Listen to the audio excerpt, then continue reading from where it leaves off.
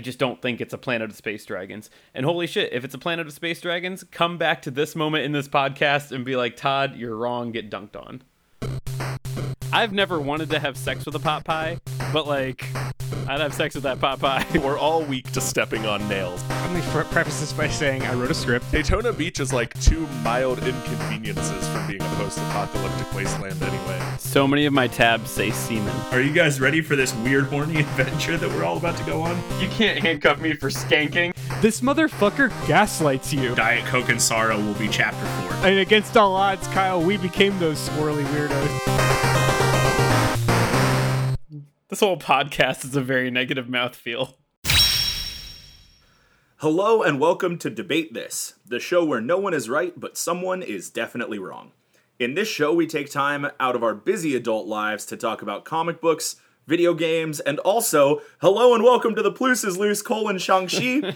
My name is Matt Cole, and joining me today is Todd. Is that the guy from Iron Man 3? Thomas. It is Todd. Is that the guy from Iron Man 3, Thomas? That is correct. Now, a few formalities to get out of the way early. First, this is your spoiler alert for the 25th movie to join the MCU, and possibly the greatest movie ever made, Shang-Chi and the Legend of the Ten Rings. We're going to cover plot details and Easter eggs, so if you haven't seen Shang-Chi yet, hit pause right now, tell everyone in your vicinity that you'll talk to them in about 2.5 hours, and get to your nearest movie viewing location immediately. The second formality before we begin is to light a prayer candle as the DT main feed says goodbye to sidebars forever.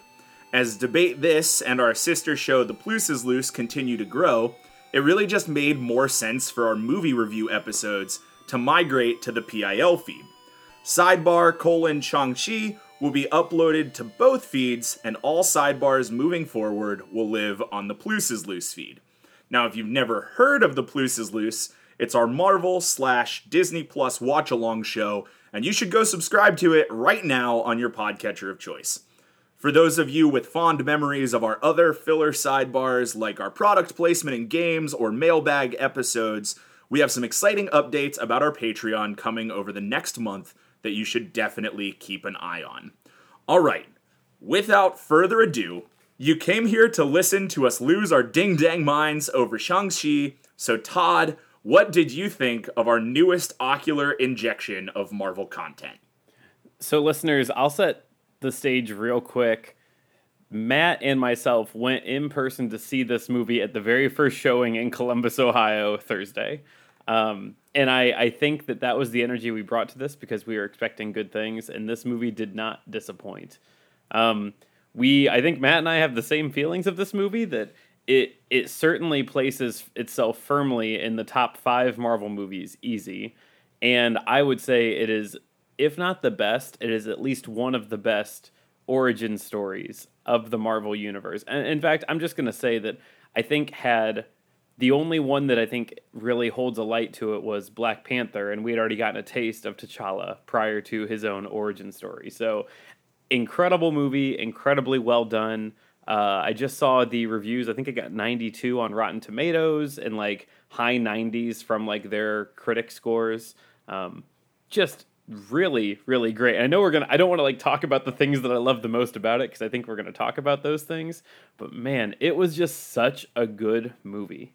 Yeah, all 100% agree. This moved its way immediately into my top 3 Marvel movies, and I sat and I thought about it for a while, and I decided that this is number 2. This is my second favorite Marvel movie underneath Age of Ultron, which is a hot take, but I'm not going to talk about that today. But this is absolutely my favorite solo film. I agree. I think the only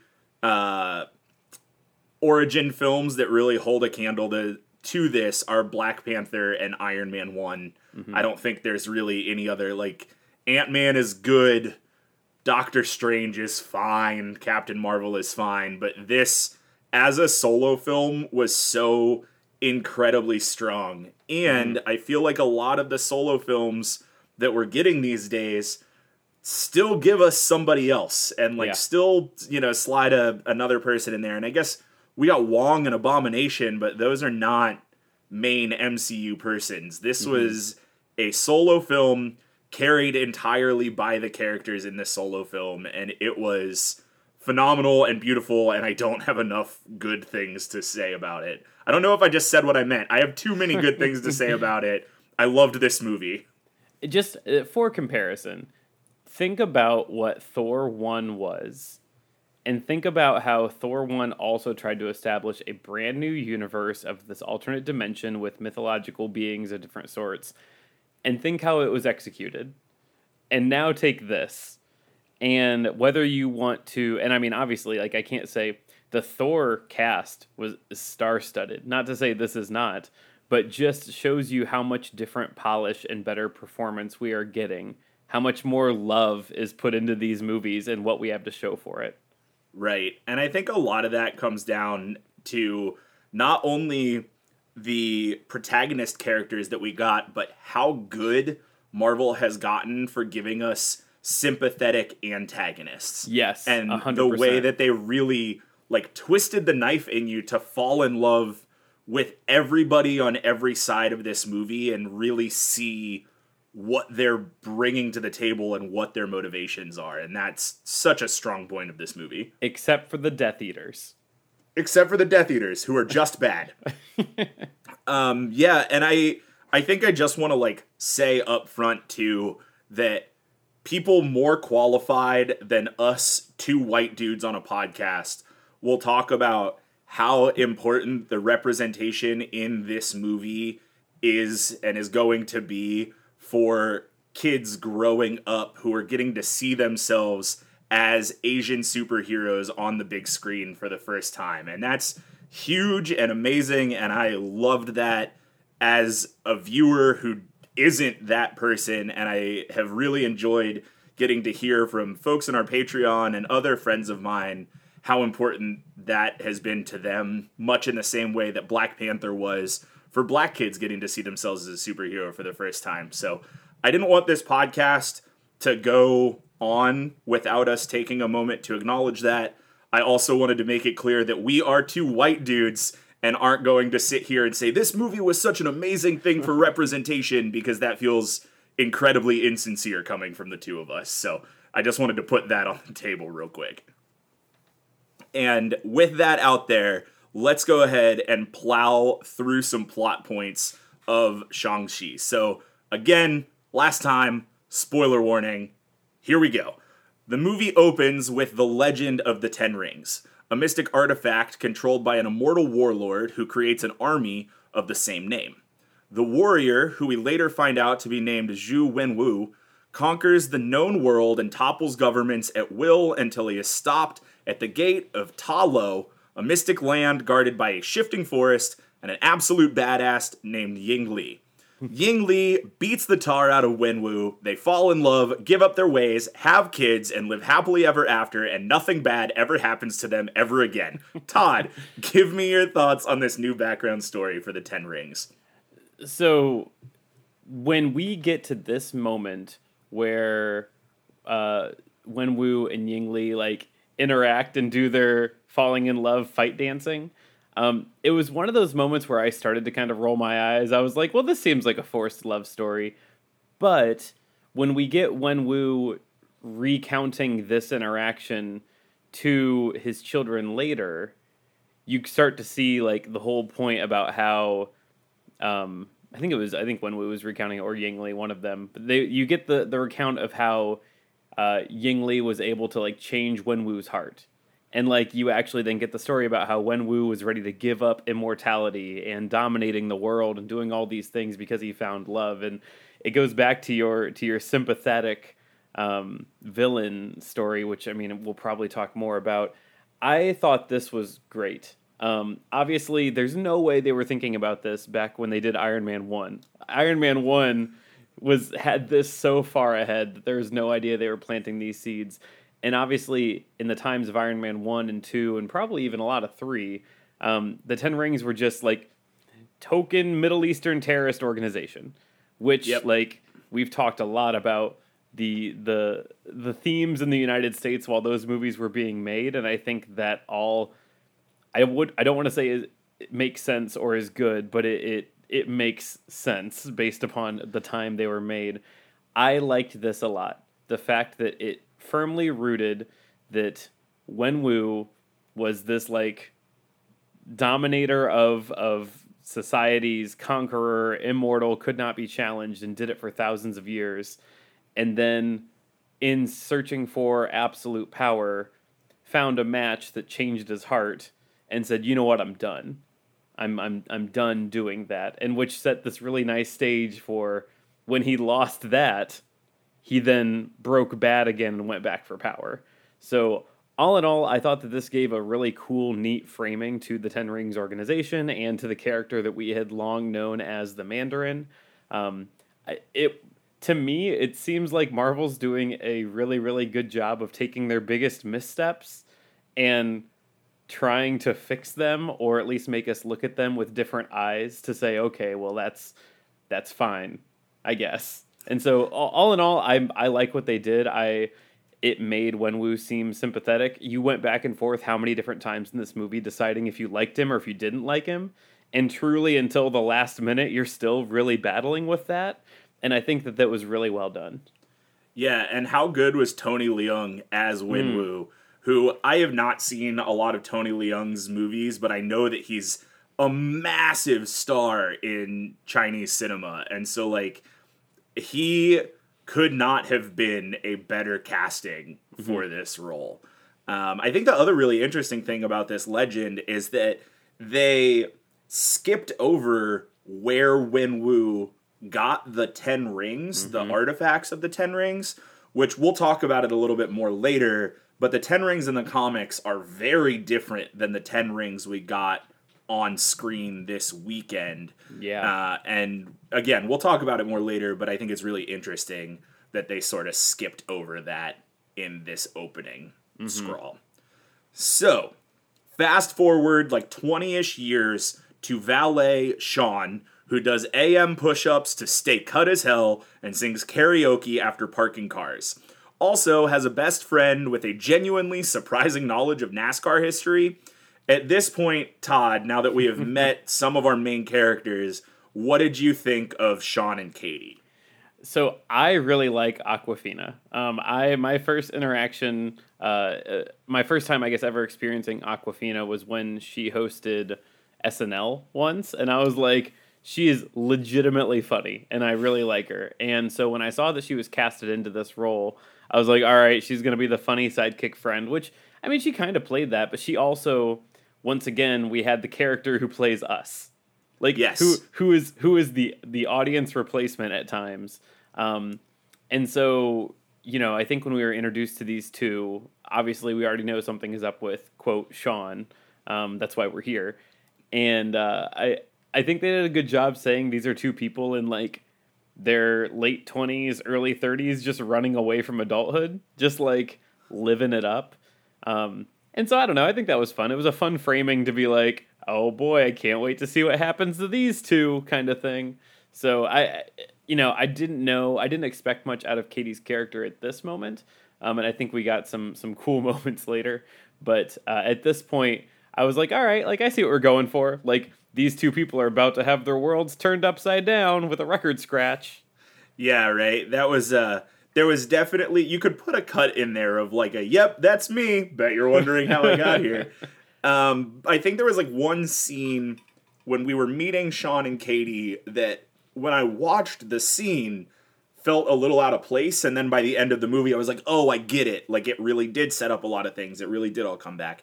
And it was the scene of Sean going over to Katie's house where we meet Katie's mother, who is upset with her for not living up to her education.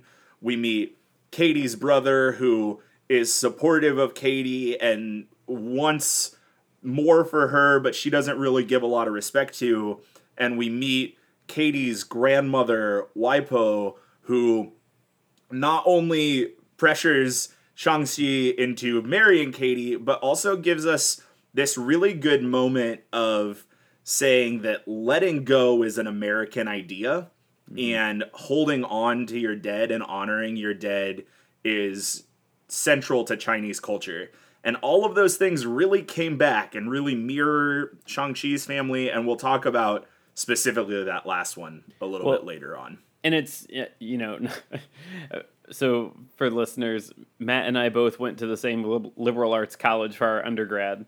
And so we've both taken classes over society and culture and things like that. And this is, I think, not to say anything specifically of the culture being represented, though there are certainly those themes. I think this was a good commentary on the difference between cultures and generations as they look back on the countries that people have come from and their grandparents have come from and their great-grandparents have come from, and then maybe how they change as they go decade by decade, generation by generation. Because there was certainly that, like you said, I didn't really think much about it until you referenced Katie's brother, who also was living much like Katie, but they had very different views on society and what is right or what they want than their parents or grandparents. Yeah, exactly. So, something, they end up fighting assassins on a bus, and that's what I really want to talk about. Right? So, give me your thoughts, Todd, on this bus fight, and honestly, just like the fight choreography in this whole movie. Man, I know there's a ton to say, and I don't want to cheapen it by keeping it short, but did this movie have the best fight choreography we've ever seen? Oh, because I feel like it did, and it was really, really, really good.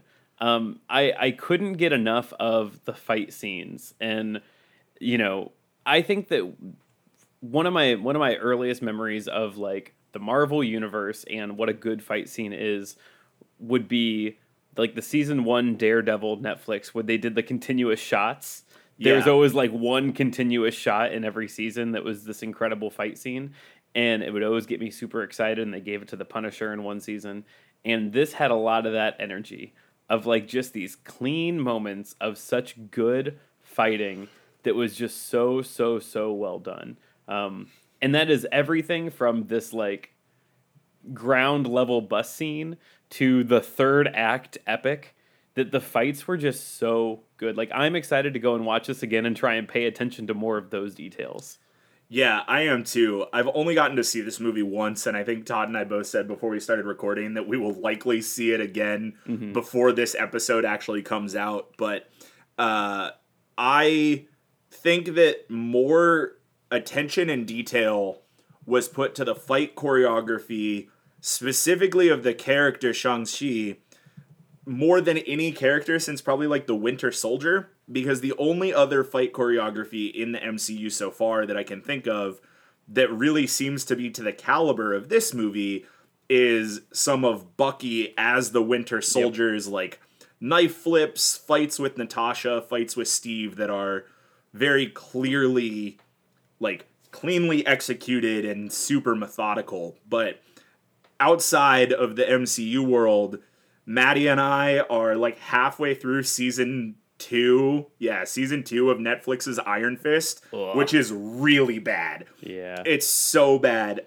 And season 2, honestly, the whole show of Iron Fist wants so desperately to be what Shang-Chi is, and it super isn't.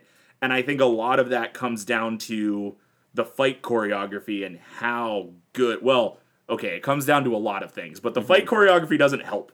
And how good the fight choreography in Shang-Chi is versus how bad it is in Iron Fist. Well, and I don't know if this is an Easter egg or just like a fact, but they had the part of the choreographer group or the person from The Matrix was involved in this filming, which is not surprising when you have consumed both of those movies and you compare them. Right. And what I really loved about this movie, like, I've been a fan of martial arts movies forever.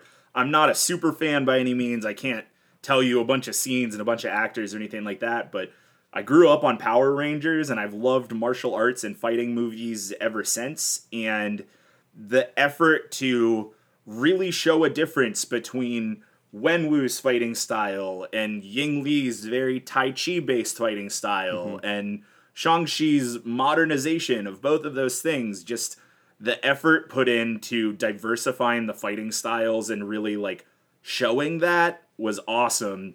Also, this bus fight gave us Razor Fist for the first time. Real canon comic book character Razor Fist who has knives for hands. That was pretty wild. And again, like just one more showing of Marvel taking a ridiculous piece of source material and making it work. And all of us in the end saying, all right, Yeah, sure. Like, give me that. They're really giving us like a paste pot Pete, you know, like you gave us a comical knife hand guy, and it just worked, and no one really asked questions about it. Right. And I think that if you look at the source material of Shang-Chi, it needed so desperately, especially the early stuff, the more modern Shang-Chi stuff, the books that are running now, not so much, but the stuff from the 70s desperately needed to be updated. I mean, they've already retconned a lot of those books. We've alluded to it in the past. A lot of these characters that we see in this movie are based, I would put in quotes and say very loosely, on Marvel characters that are harsh stereotypes and really ugly naming conventions and things that desperately needed an update. And so it's really good to see Marvel Studios doing this in a way that I think shows the connection to the source material as much as it needs to, but doesn't try to even honor or remember those super racist things that were in Marvel books in the 70s. Mm-hmm. Oh, you mean that we're not ever actually going to see a Fing Fang Foom? Is that what you're saying, Matt? Or a Fu Manchu, because both of those are terrible and awful and bad. Yep. All right, so after some plot, Sean, who we learn is actually named Shang-Chi, which, like, what a great scene of Katie being like, you changed your name? You changed your name from Shang to Sean? Yeah. What are you, loser? Like, come on. Anyway, they fly to Macau, China to find his sister, Zhu Jialing. This scene was talked about a lot after we got some trailers, with many believing this fighting tournament would be central to the plot of the movie. So what were your thoughts both before you saw the movie and after? Also, we have to talk about the multitude of Easter eggs in this scene, including maybe an Extremis soldier, the flag of Madripoor, and MFing Wong fighting GD Abomination. I was firmly in the camp that I thought we were getting a Mortal Kombat style tournament movie. Super thought we were getting that. The earliest plot leaks where people were making speculation were basically saying that, like, we're going to get all of the greatest, fighters. We're going to see X-Men in there. We're going to see all this stuff in there. And I was like, all right, yeah, sure. Because some of the early leaks, too, were saying, early speculation, I would say now that we know differently, we're saying that this is going to be set during the snap, which I firmly believed as well. Like, it is during the snap, people are vying for power because there's a vacuum. Cool, makes sense. We didn't get any of that. And obviously I think that would be very, very cool, but we still got some neat fighting tournament stuff. I thought that the two fights that we did see were great for different reasons. I think that they pushed the plot along. I think that to just hit the Easter eggs, some of them a little bit, because obviously we're going to hit them again later. I have way more questions than answers about Abomination and Wong. And me both, buddy. We are just huge nerds on this show, and I feel like usually if they give us a little thread to pull on, I can be like, I have like 5 good guesses of what that is. I don't have really any good guesses of what this is. Nope. Knowing that the last time we saw Abomination, he was hauled away, he wasn't on the raft. He was on a different storage facility that I think was referenced in Agents of S.H.I.E.L.D. Yeah, according to Agents of S.H.I.E.L.D., he's in, I think, Antarctica in a Marvel prison that I think is called the Freezer. Feels right.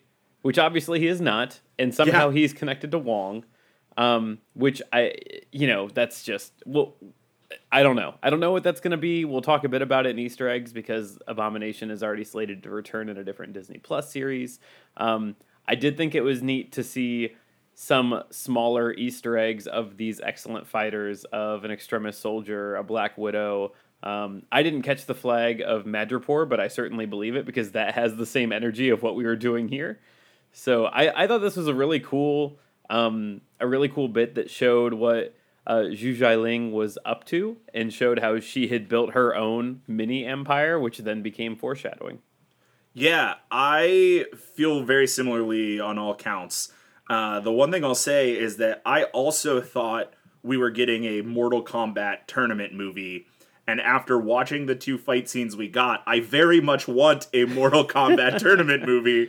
Give it to me, Marvel, you cowards. That last, like, roundhouse crescent kick of Xialing decking Shang-Chi was maybe my favorite thing I've ever seen in a Marvel movie. Like, that last hit of him just getting dirted and then staring through the glass floor trying to pick himself up was such a, like, it just showed the scale of fighters and how outclassed Shang-Chi really could be in the realm of people who have actually stuck with their training and fighting for years and years.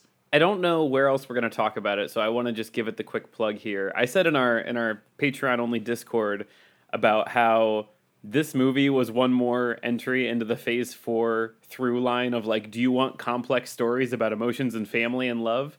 Because boy, howdy, you're going to get complex stories about emotions and family and love. That they did such a good job peppering this movie with, flashbacks and little bits of their history, that before that windmill kick to Shang-Chi's face, we got, like, the cutaway of how, as a child, Shang-Chi was just, like, harsh to his sister about their mother's death. And so it was so passionate and full of fire, and it was so good. I didn't think that in the middle of a kung fu tournament we were going to get a flashback about, like, the cruelty children can show to one another in a tough situation, but we got it, and it made sense. Right? Yeah, like, punch, punch, kick, kick. By the way, cry a little, kick one more time. Mm-hmm. Yeah. All right, so Wenwu and his immortal crew show up and capture our trio. They all return to the Ten Rings base, and we get, in my opinion, the best retcon of the MCU ever.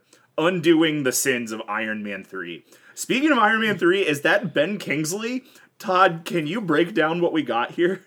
So, again, for the listeners, Matt and I saw this together with some other people, and there were audible reactions from Matt during this. I don't think, and Matt, correct me if you're wrong, I don't think you were aware Ben Kingsley was in this. No, Maddie and I sat down and watched the All Hail the King short. Mm-hmm. We watched the 10 Rings Marvel Legends on D+ Thursday morning, and then she watched Iron Man 3 throughout the day. I was busy working. And while we were on the way to the movie theater, she was like, I bet we're going to see the Mandarin from Iron Man 3 again. I was like, there's no way. They're not bringing Trevor Slattery back to this stupid movie. They're not going to do it. And here we are. Well, so I had shared with Matt that there was, for the people that dissect trailers frame by frame, you could see Trevor Slattery in the background of one of the last few trailers where they were showing the big lineup for the final fight, the third act fight. And you could see a character that looked a lot like Ben Kingsley. And I think collectively the entire internet was like, is that Ben Kingsley? Or just a guy that kind of looks like Ben Kingsley? So I had a pretty good guess he was going to be here. I loved this retcon and what they did for a couple of reasons. It allowed Wenwu to make fun of how stupid the whole thing is by saying, like, they chose the Mandarin. A dish about chicken. The color orange. That's what they did. Anyway, I'm never saying the word Mandarin again. I'm moving on. I've had a lot of names. None of that matters. And you're like, oh, cool. Like, that's dope. Thank you for just getting rid of that. And then to actually introduce Trevor Slattery back in and explain why he's super not dead. And then, like, try and continue to play on that character development. And I mean, I hope we just don't ever see... If we see Ben Kingsley ever again, it's fleeting. But I think that was really well done. And I mean, they obviously could have just done nothing with it. Yeah. They could have just been like, yeah, we killed the imposter. We kidnapped him and we tortured him and he's dead. But they actually went so far to give a reason why he's still alive. Let him be a plot device for speaking with a magical, faceless, elephant-winged thing. And then just, like, let it be. So I was happy with what they did. I thought that was fun. I didn't know what I expected, but it wasn't that. Yeah, same. I definitely did not expect him to come back. I also definitely love the retcon of they named him now for a chicken dish, which I thought was really good. And yeah, I mean, I don't know. If we get Ben Kingsley back, we get Ben Kingsley back, whatever. It was definitely fun. If you're listening to this and you are like, what, the All Hail the King short, what the hell is that? It's on Disney Plus. The reason you haven't heard of it and the reason that nobody watched it is because it was a bonus feature on the Thor the Dark World It DVD. was. So, like, nobody fucking bought that movie. Todd bought that movie. Basically, it was how the MCU originally retconned the 10 rings from Iron Man 1 and Iron Man 3. So that is available on Disney Plus right now. It was up until this weekend the last time that we had met the character Trevor Slattery. And also, isn't it Justin Hammer that's also in Justin that? Hammer's in there. Yeah, so definitely worth the watch. It's on D Plus right now. I think the thing that I was going to add as well is I think this is one more nail in the coffin of Marvel trying to say the 10 rings and like the token shadowy Middle Eastern terrorist group that falls into a number of problematic racial tropes is not necessary. We do not need that. It is bad. And so it was one more time for them to say like, LOL at this group picking the name the Mandarin. Isn't that really stupid? It's stupid when people do stupid shit. Anyway, I'm done. Like, I think it was just one more time to be like, that does not matter. We are not carrying that forward. We can do better. Exactly. So moving on a little bit, we also learn that Wenwu is hearing the voice of his dead love, asking him to free her from a gated prison in Ta Lo. We'll get back to that in a couple of minutes. So my new favorite plushie, Morris, who is actually, and I'm going to butcher this pronunciation, I'm sorry, Dajiang, I think it's Dajiang, leads our fearsome foursome out of the compound and to the gates of Ta Lo, where we meet Aunt Yingnan and Master Guangbo. We, the viewer, are gifted with a third act exposition dump and what I fully believe to be the most beautiful locale in the MCU.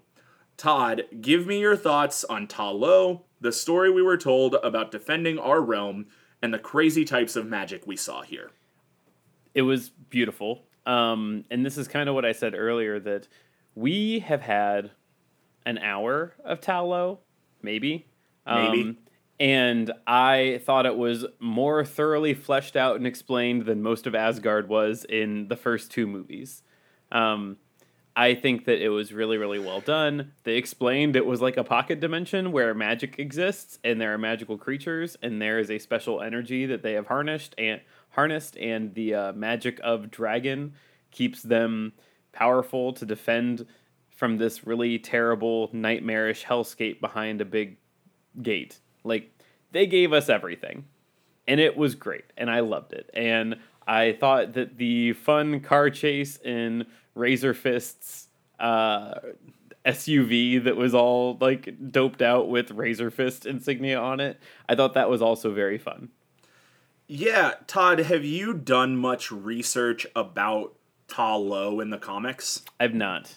Okay, so I have done a little bit, and not as much as I will in the next couple of weeks, but what I learned is that Ta Lo barely exists in the comics. It's only gotten a couple of references. It actually debuted in a Thor comic, and it's a heaven's realm where a race of basically godlike beings live, and Ta Lo in the comics is accessed through each of the four great gates in China. So it's a little bit different, but this Ta Lo that we got in Shang-Chi, again, I'm balls deep in season 2 of Iron Fist right now, but sounded a lot like Kunlun, but is not Kunlun, which, like, thank God it's not Kunlun, because I've watched 2 seasons of Iron Fist and still don't totally understand what Kunlun is.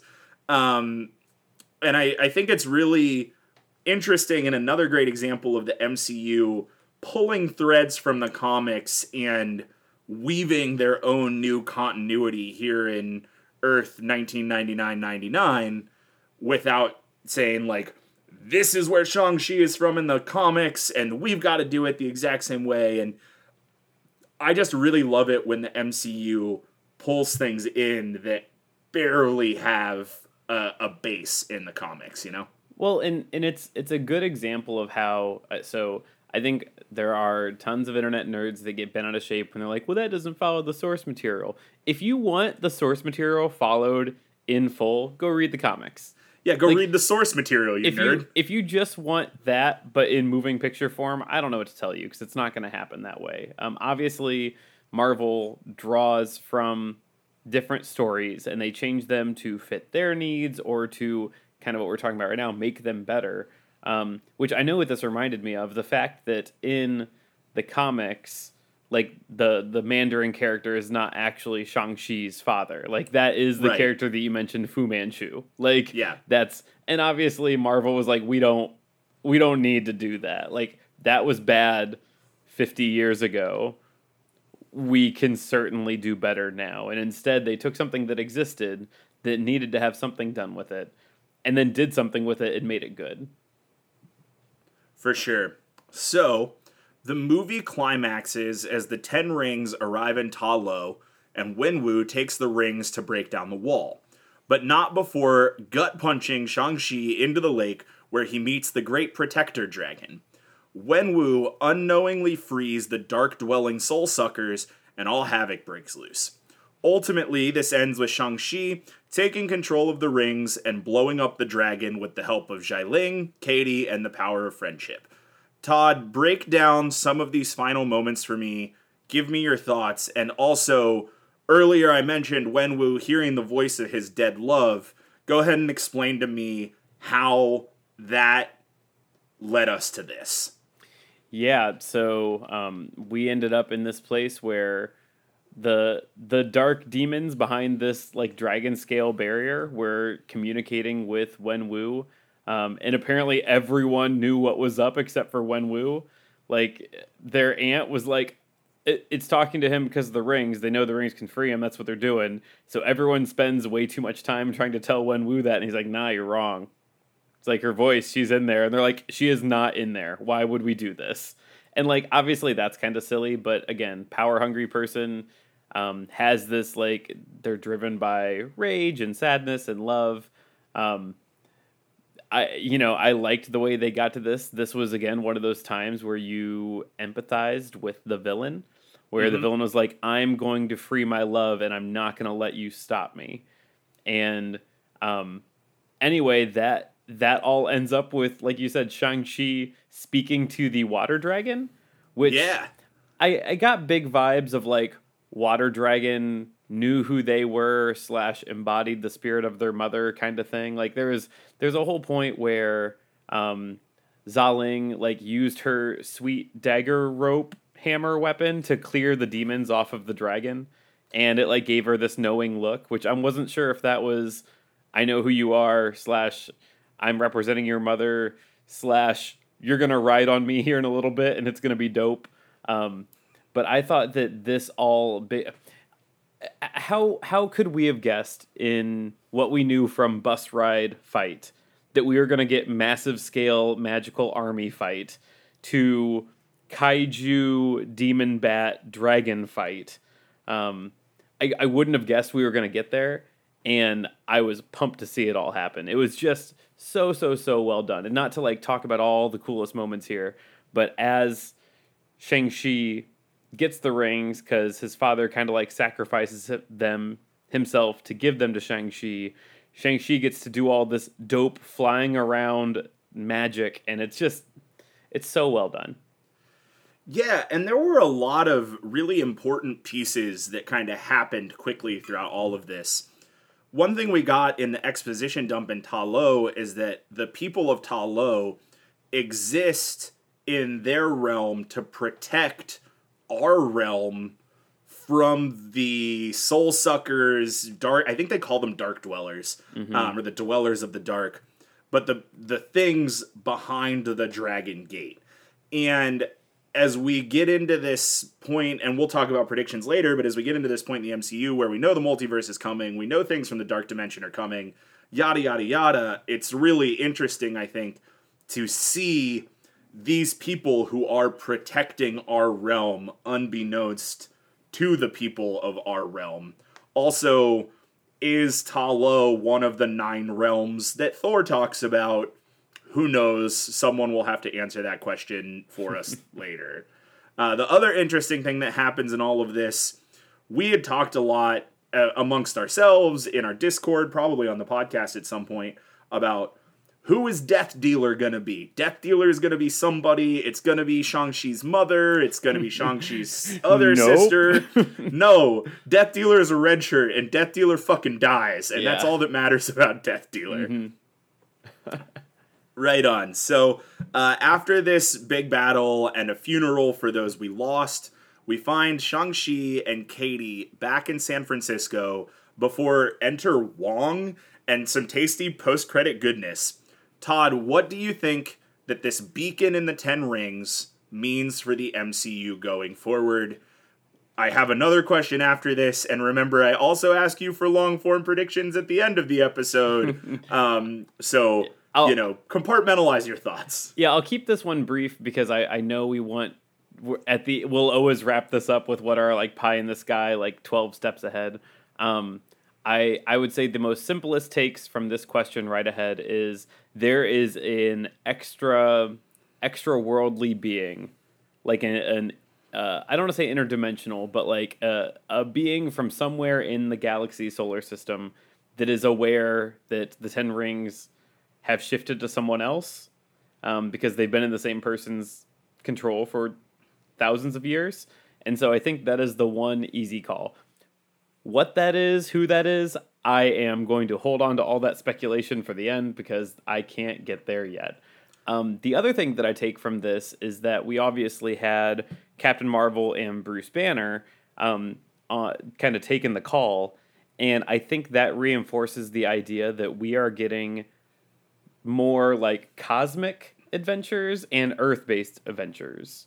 I think I combined the word adventures and Avengers, but I think those still make sense. That answer stands. And if I wanted to take an ounce of speculation from this, Captain Marvel is definitely involved in like cosmic Avengers and adventures, and we have Bruce Banner who potentially represents more like Earth-based dangers and adventures. And I would say that Shang-Chi's going to end up being an Avenger, and that's dope. That's super dope. Hell yeah, it is. Hell yeah, it is. So, and I'll hold all my thoughts on that until the end as well, but the final stinger shows us Xialing and John. Like, who would have thought John was coming back? But they are relaunching and modernizing the Ten Rings. In the comics, Shang-Chi has a sister named, I'm going to butcher this one too, Shi Hua, who goes by Sister Hammer and becomes the leader of the Ten Rings. How do you think the Ten Rings organization returns to the MCU? Spoiler, Matt and I talked about this briefly after the movie. I think this organization, this Ten Rings organization, is going to steal some of the business that maybe the Black Widow's organization was having. Since there's no Red Room training organization anymore, we don't need outdated, stereotyped terrorist organization, whereas this could be a less forthright, more subtle, intelligence-based world or country destabilizing, toppling organization. I'm left thinking about how in the source material, the White Wolf is T'Challa's stepbrother, half-brother, I can't remember, who runs this like global operation, and I get some of that energy here. They are not going to be the same Ten Rings we saw in the source material so far. They will be much more technological and modern. And I do think we get them back. I don't know how we don't get them back. And maybe if we get a trilogy of Shang-Chi that in the third one he has to go toe-to-toe with his sister who has made or done something to be extra bad. Yeah, my kind of hope, I mean, we did talk after the movie last night, and I do feel at least somewhat that the shutting down of the Red Room and the Widow program opens up for a new secret fighting force in the world. But I kind of hope that the fact that Xialing, who ran a fight club, now taking over the Ten Rings, who like have a base in the mountains leads to us having a fight club at a base in the mountains, and we get that Mortal Kombat tournament movie. One more time, Marvel, give it to me, you cowards. All right, with all of that said, we've got some Easter eggs to go through, and we'll wrap up with our predictions, but we are going to do that right after we do this. All right, we are back. It's time to go through some Easter eggs. Now, I will say this movie came out about 24 hours ago, and I've only gotten to see it once, so I don't have a whole horde of Easter eggs, but here are a few favorites. And before we start, I want to toss it to you, Todd, because you are prepped and ready with approximately 4 Chrome tabs to talk about the 10 rings in the comics and the 10 rings we saw in the movie. And when we say 10 rings, we don't even mean the organization. I mean the physical thing. So if you have consumed any of the source material, you know that the 10 rings, not the organization, but the 10 rings, the magical items, are literally 10 rings that go on fingers. They are 10 different rings, and they each have a different power. But, and we allude to it in the movie, like, who knows where they came from? Well, in the comics, they come from a society called the McLuhans, and the McLuhans, which I may be butchering how that is pronounced, but we won't know until it's set on screen. Yep. The McLuhans are a race of space dragons. Yeah, so it is a race of space dragons, and anyway, the 10 rings end up being these like devices that each one of them has a spirit of an ancient warrior locked into them, and so as everything is prone to do, it crashes onto Earth, this spaceship, and that is when the comic book Mandarin finds them and is warned not to take them, and then he takes them anyway. Additionally, a McLuhan, one of the space dragons, is Fin Fang Foom, who I assume we will never see, ? Who knows? I think that's the Great Protector. That's my... You I think that that's we where will they never took that and see did that? Fin Fang Foom. We got the Great Protector. Shut up, you have a dragon, says Kevin Feige. Yeah, if we ever get space dragons, then I mean we're not too far off of like a planet symbiote evil Clintar space dragon, so who knows. Anyway, just real quick, so in the comics, I think they changed these for a number of reasons. One, wow, that is convoluted to drop. Two, they have to leave something for more origin down the line. But 3, we literally just got through a 10-year span of people collecting gems for a glove. And I think that if we then got a guy wearing 10 rings on his fingers that all have these different powers imbued into them, I think that was too much. It was too much, too similar. And so what we end up getting are rings with eternal power, and we don't know what all they do, but they are very powerful, obviously. But the source material, the 10 different rings, are the Remaker, the Ring of Influence, the Ring... Well, and there's subtext to all these, but I won't explain it unless we have to. The Ring of Spin, in that slows down time around the user. Whatever. The Spectral Ring, which can make air move faster, appear ghostly, whatever. Nightbringer, which controls the night. Brings night. Yeah, it brings night. The Ring of Zero, it opens a beam of nothingness, creates a deafening boom as the vacuum is filled. The Liar's Ring, a ring of lightning, just a ring of lightning. Incandescence, and so that contains the miniature heart of a star. And then the Daimonic, so it is the irresistible urge that propels into the unknown. The Compulsive, creates loyalty, creates obsession. So that is like the very convoluted background of the 10 rings. I don't know what we're going to get, how they were made. Probably a foreign race of some time. Maybe they have ancient protectors in them. I just don't think it's a planet of space dragons. And holy shit, if it's a planet of space dragons, come back to this moment in this podcast and be like, Todd, you're wrong, get dunked on. Yeah, for sure. I did look, I was curious. The first appearance of the, what are called in the Marvel Wiki, the Mandarin's rings, as opposed to the 10 rings, the organization, was in Tales of Suspense number 50 in 1964. Wow. So they've been around for a minute. They also just reek of 1960s Silver Age comic bullshit. So I think those are going to get heavily updated, and, you know, they super deserve it. So, other Easter eggs coming at you hot and fast. Starting off, Shang-Chi has a poster of 2004 cult classic Kung Fu Hustle in his bedroom. Kung Fu Hustle is one of my favorite movies, and thus this Easter egg is important. We see an advertisement for a post-blip support group as Shang-Chi is headed to Katie's house. Marvel stated that Shang-Chi's name literally translates to the rising and advancing of the soul, which is pretty spot on to the summary of the journey that he goes through in this movie. Boy howdy, there's a lot of yin-yang imagery in this movie. Everything from Shang-Chi needing to find the balance between his father's rage and his mother's peace, to the form the Great Protector swims around the lanterns before they depart. The 10 Rings logo, and that's 10 Rings the organization, not the rings, has changed a bit since Iron Man 1. Originally, they were more like scimitar swords in the middle of the circle of rings, and all of the characters were Mongolian. They have been updated to the type of swords that the 10 Ring soldiers use, which, forgive me, I don't know what those swords are called. They've never made one on Forged in the Fire. And the characters have been changed from Mongolian to Chinese.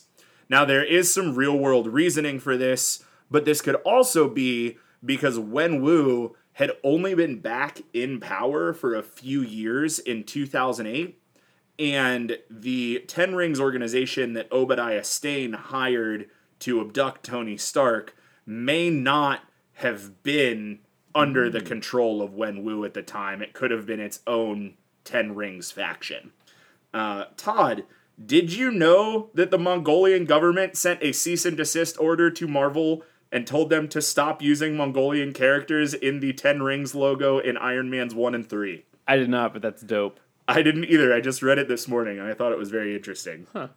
Moving on, that guy who live streams the bus fight, he told Spider-Man to do a flip in Spider-Man Homecoming. It's pretty neat. It might have been Far From Home. Honestly, I don't remember which one, but much like Noobmaster69, who is Apple Store Aaron, who now works at a Microsoft store that we got from a commercial, he is canon and belongs in this universe. We saw a whole bunch of Easter eggs at the big tournament fight. There is a Black Widow in the Macau fighting ring. She is actually a Black Widow who portrayed one of the Black Widow soldiers fighting Scarlett Johansson in the Black Widow movie. The actress's name is Jade Zhu. We have not gotten the name of that character. We also see what might be an extremis fighter in one of the glass boxes at the fighting ring. Also, remember Emil Blonsky, aka The Abomination, played by Tim Roth, who is set to return in the D+ She-Hulk series? Well, he's here, and he's fighting Wong, and then they just sort of, leave, and it seems like they're friends, so something is definitely going on there. Also, Abomination now has the comic-accurate fin ears, and to quote Todd, that's pretty dope. It is dope, because if you watch The Abomination from the Hulk, the Edward Norton Hulk, he doesn't have the fin ears, and now he definitely does, which just shows you again how far we've come in the ridiculousness of superhero movies. For sure. The Eagles song Hotel California gets not 1 but 3 cameos in this movie, and the story of Hotel California is about a man being devoured by his life of sin from which he cannot escape. And that sure sounds a lot like Wenwu's plot arc in this movie. That's so good. Isn't that rad? That's Isn't that so rad? Good. So this section of the show brought to you by the colors of MCU magic. And this is probably the one Easter egg we'll take a little bit of time to discuss. So Shang-Chi appears to use orange magic, which we've kind of come to believe from the MCU is like a learned magic. That's the magic that the sorcerers of Kamar-Taj and Doctor Strange and the like use. The Soul Eater seems to emanate purple energy, and that's the same magic that Agatha Harkness uses in WandaVision, which a lot of people are saying is dark dimension magic.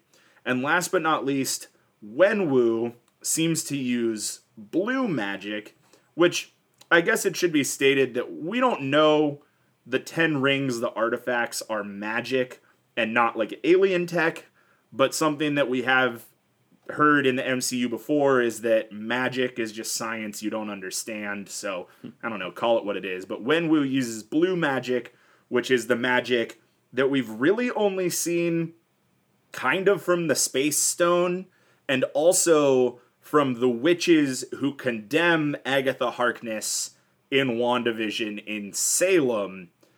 And we think that maybe that's like naturally occurring magic. I don't know. Todd, I know Kyle and I have talked about magic colors in the MCU. Where are you at with MCU magic color theory? Yeah, I buy into these. I think that I have also been privy to the magic in the MCU conversations and theories here, and I think everything you're saying seems pretty spot on. Marvel, obviously, like I said, spent 10 years drilling colors to themes to things, and I think that there's still probably some unanswered questions. I'm in for what you said here. I think that orange is this like learned magic. That's what we've seen with Doctor Strange. It's kind of what I'm getting. They obviously had to show a color change for Shang-Chi for some reason, so there's that. Definitely on board with the purple is like evil dark dimension magic. I think that makes sense. I also question why when we had the purple power, the blue power, which, you know, who knows? It's definitely different. He didn't have... I'm in to believe that Shang-Chi had orange magic because Shang-Chi was using magic of, like, his mother's people, whereas Wenwu was not. He was using just magic based off of the item itself. So I don't have any like good concrete theories here, but I definitely say there's going to be that reoccurring theme of colors. There's no way Marvel has gotten this far, shown us this many different colors of magic. Phase 4 is highly magical, as we've seen. Yeah. And so I'm guessing somewhere they've got a document that says rules of color magic, and they're making everything fall under a specific one. Yeah, we got that really awesome scene of like Shang-Chi with his 5 rings pulling against Wenwu with his 5 rings. And in that moment, I was like, well, blue and orange are complementary colors, and maybe they just picked them because they look really good opposite each other. But I do really feel like we are due for some exposition dump about the colors of magic and what they mean. Because there's also like green time magic that we've seen Loki throw around a little bit. I don't know. Colors matter. A last few Easter eggs before we do some predictions here. Shang-Chi's dragon scale armor that his mother left him in Ta Lo is a really awesome MCU modernization of his current comic book costume. And last but not least, we get a post-movie stinger with Shang-Chi and Katie being summoned by Wong to chat with a non-smart hulked Bruce Banner, who has what appears to be his snap arm in a sling. And Captain Marvel was also there. Both are communicating through the like holo conferencing technology we've seen in half a dozen or other movies. They say the rings sent out some sort of beacon and call and seems to be something. They also note that the rings aren't vibranium and aren't Chitauri tech. Chitauri is the like faceless grunt army that Thanos controlled, who attacked in the Battle of New York. So basically what they're saying, they also said that they're way older than the 1,000 years that Wenwu had them. Mm-hmm. So what we did here was take one of the smartest people in the MCU in Bruce Banner, one of the most educated in the mystic arts people in Wong, and one of the most well-traveled intergalactic characters in Captain Marvel, put them in the same room, and they all said, we don't know what that is. Mm-hmm. So I think there are more answers about the 10 rings coming, but no one that we have met has those answers yet. And with all of that being said, it's time to crank through some predictions. So before we sign off, we've covered a few predictions earlier, but do you, Todd Thomas, have any remaining long calls for how this movie ties into the greater MCU? I have some long calls for how this movie ties into the greater MCU. Great. Would you like to share them? Yeah. I'm really into kind of what I said, where we're getting cosmic heroes and Earth-based heroes. That's been something that was rumored for a while. I think that's what we're getting. I did not foresee Mark Ruffalo playing a, like, I'm gonna kind of put a team together role, and I'm into it. I like the thought that, like, obviously Mark Ruffalo and Chris Hemsworth are not going to do this forever.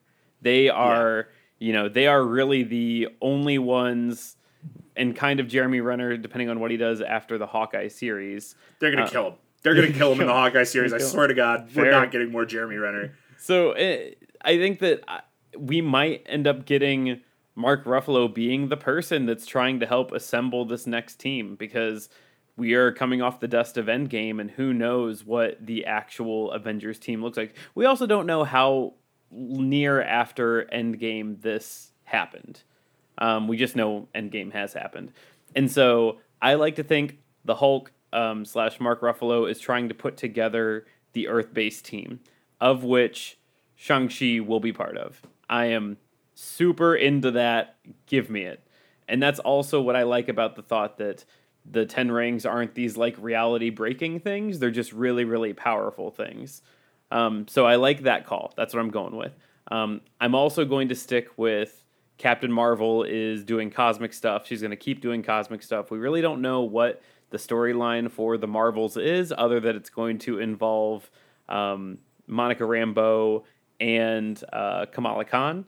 And so personally, I like to think that whatever emergency she ran off to is attached to that, but that might just be too on the nose. But I hope that she is in charge of trying to recruit the extra, like, outside the intergalactic team. I like that. And then Wong is playing, like, headquarters, which is kind of fun. I don't know. The last stupid call is, like, obviously the question is, what is it signaling? Who is it signaling? Man, Galactus is our new Mephisto. I'm just going to go ahead and say it. I don't know if that's who it's signaling. I also don't know if Galactus is technically a celestial. It's calling to some old ancient danger. There's an alien race. There's a planet of space dragons. I don't know, man. Like, it's whatever it's calling out to, I assume, is the origin of the rings. And I'm sure that Marvel has a primary, a secondary, and a tertiary plan for that. And I'm guessing that is going to just go on for a while, and it's probably going to lead to some greater overarching thing. Maybe Shang-Chi 2 or 3 becomes our Captain America Civil War that sets up, like, the next big Avengers thing. Who knows? It's calling to something. The most obvious answer I can come to is something like Galactus or a planet of space dragons. Or whatever the version of the Eternals movie it's going to take place here. There were other planets that had their own version of the Eternals, and so maybe they are part of it. That's how we got the Kree and the Skrull, I think. So, man, who knows? It's going to be something big, and my Hail Mary's Galactus, whatever. Yeah, I vibe with a lot of those ideas. Good Lord, I hope we get a trilogy of Shang-Chi movies. Yes. I want that so desperately. In honor of this being the last sidebar that we are putting on Debate This, I went back and listened to the first sidebar that we did yesterday, which was kind of weirdly, because we've been doing this podcast for so long and this movie feels so recent, but it was on Infinity War. That was the first sidebar that we did. And when we were talking about predictions for Infinity War, I stuck my flag in the ground and I said, they're not going to kill off Tony Stark. He's going to be the new head of S.H.I.E.L.D. after they kill off Nick Fury. And wow, did I miss the mark? So I do kind of feel like maybe Bruce Banner is Nick Fury's right-hand man, is somehow involved with S.H.I.E.L.D., is kind of rebuilding the Avengers Initiative, and I think that's a really cool idea. Man, I don't know what they're doing with Captain Marvel. I'm really ready for the Marvels movie to come out because I want more of what Captain Marvel is doing right now. Yes. Not what she was doing in 1995. Yeah. I don't need what they did with Black Widow, what they did with Captain Marvel. I get what they did. That's cool context. I would agree. Also with the Marvels, not that we're talking about the Marvels right now, but I want to see the Captain Marvel versus Rogue fight that has to happen, where Rogue siphons some of her power, and that's how she gets her powers. Like, yeah, I want that, and I think that's where we might get it. So I, agree on all counts that like 10 rings are signaling to somebody, but honestly, I don't think we know who that is. I don't think it's going to be anybody that's already been teased. Like, I don't think it's going to be Kang. I don't really think it's going to be Gore the God Butcher or anything like that. I think it's going to be some new, likely cosmic power that we don't know about yet. And maybe it's Galactus. That'd be great. I am wondering if the rings are giving off a beacon to the Silver Surfer. And that's how we get the Silver Surfer, the Herald of Galactus, to Earth. And maybe that's how we get the Fantastic Four. But I don't know. I'm throwing balls into the end zone at this point. So I am really good at theorizing what the Marvel shows are going to do next week, what the movies mean for the future. Not so much my bag, as I stated earlier, that I was convinced Tony Stark would not die. So the Silver Surfer call is a fun one. I don't hate that. All right, well, with all of that, I think we're going to go ahead and take off and probably go see Shang-Chi a second time. So thanks for listening in to Debate This. Follow along with the argument on Twitter, Facebook, and Instagram at DebateThisCast, and check out our website at debatethiscast.com. If you like what you hear, please leave us a review so more people can hear our fantastic, nerdy show. And if you're joining us from the new feed, thanks for listening to The Plus is Loose. We're super stoked to be rehoming sidebars to this new podcast feed where they'll hopefully fit in a little better and stop getting bullied in the lunch line by flavor text. One more thing, we do have some really exciting updates coming for our Patreon. Stick with us as we inch closer to the annual departure of the Spooktacular Express, and you might just hear something cool. Until next time, I'm Matt Cole. And I'm Todd. Mephisto is Galactus. Galactus is Mephisto. Have you ever seen them in the same room at the same time? Thomas. And we're saying thanks for debating with us, and if you think we're wrong, then you can come fight us behind the swing sets, nerds.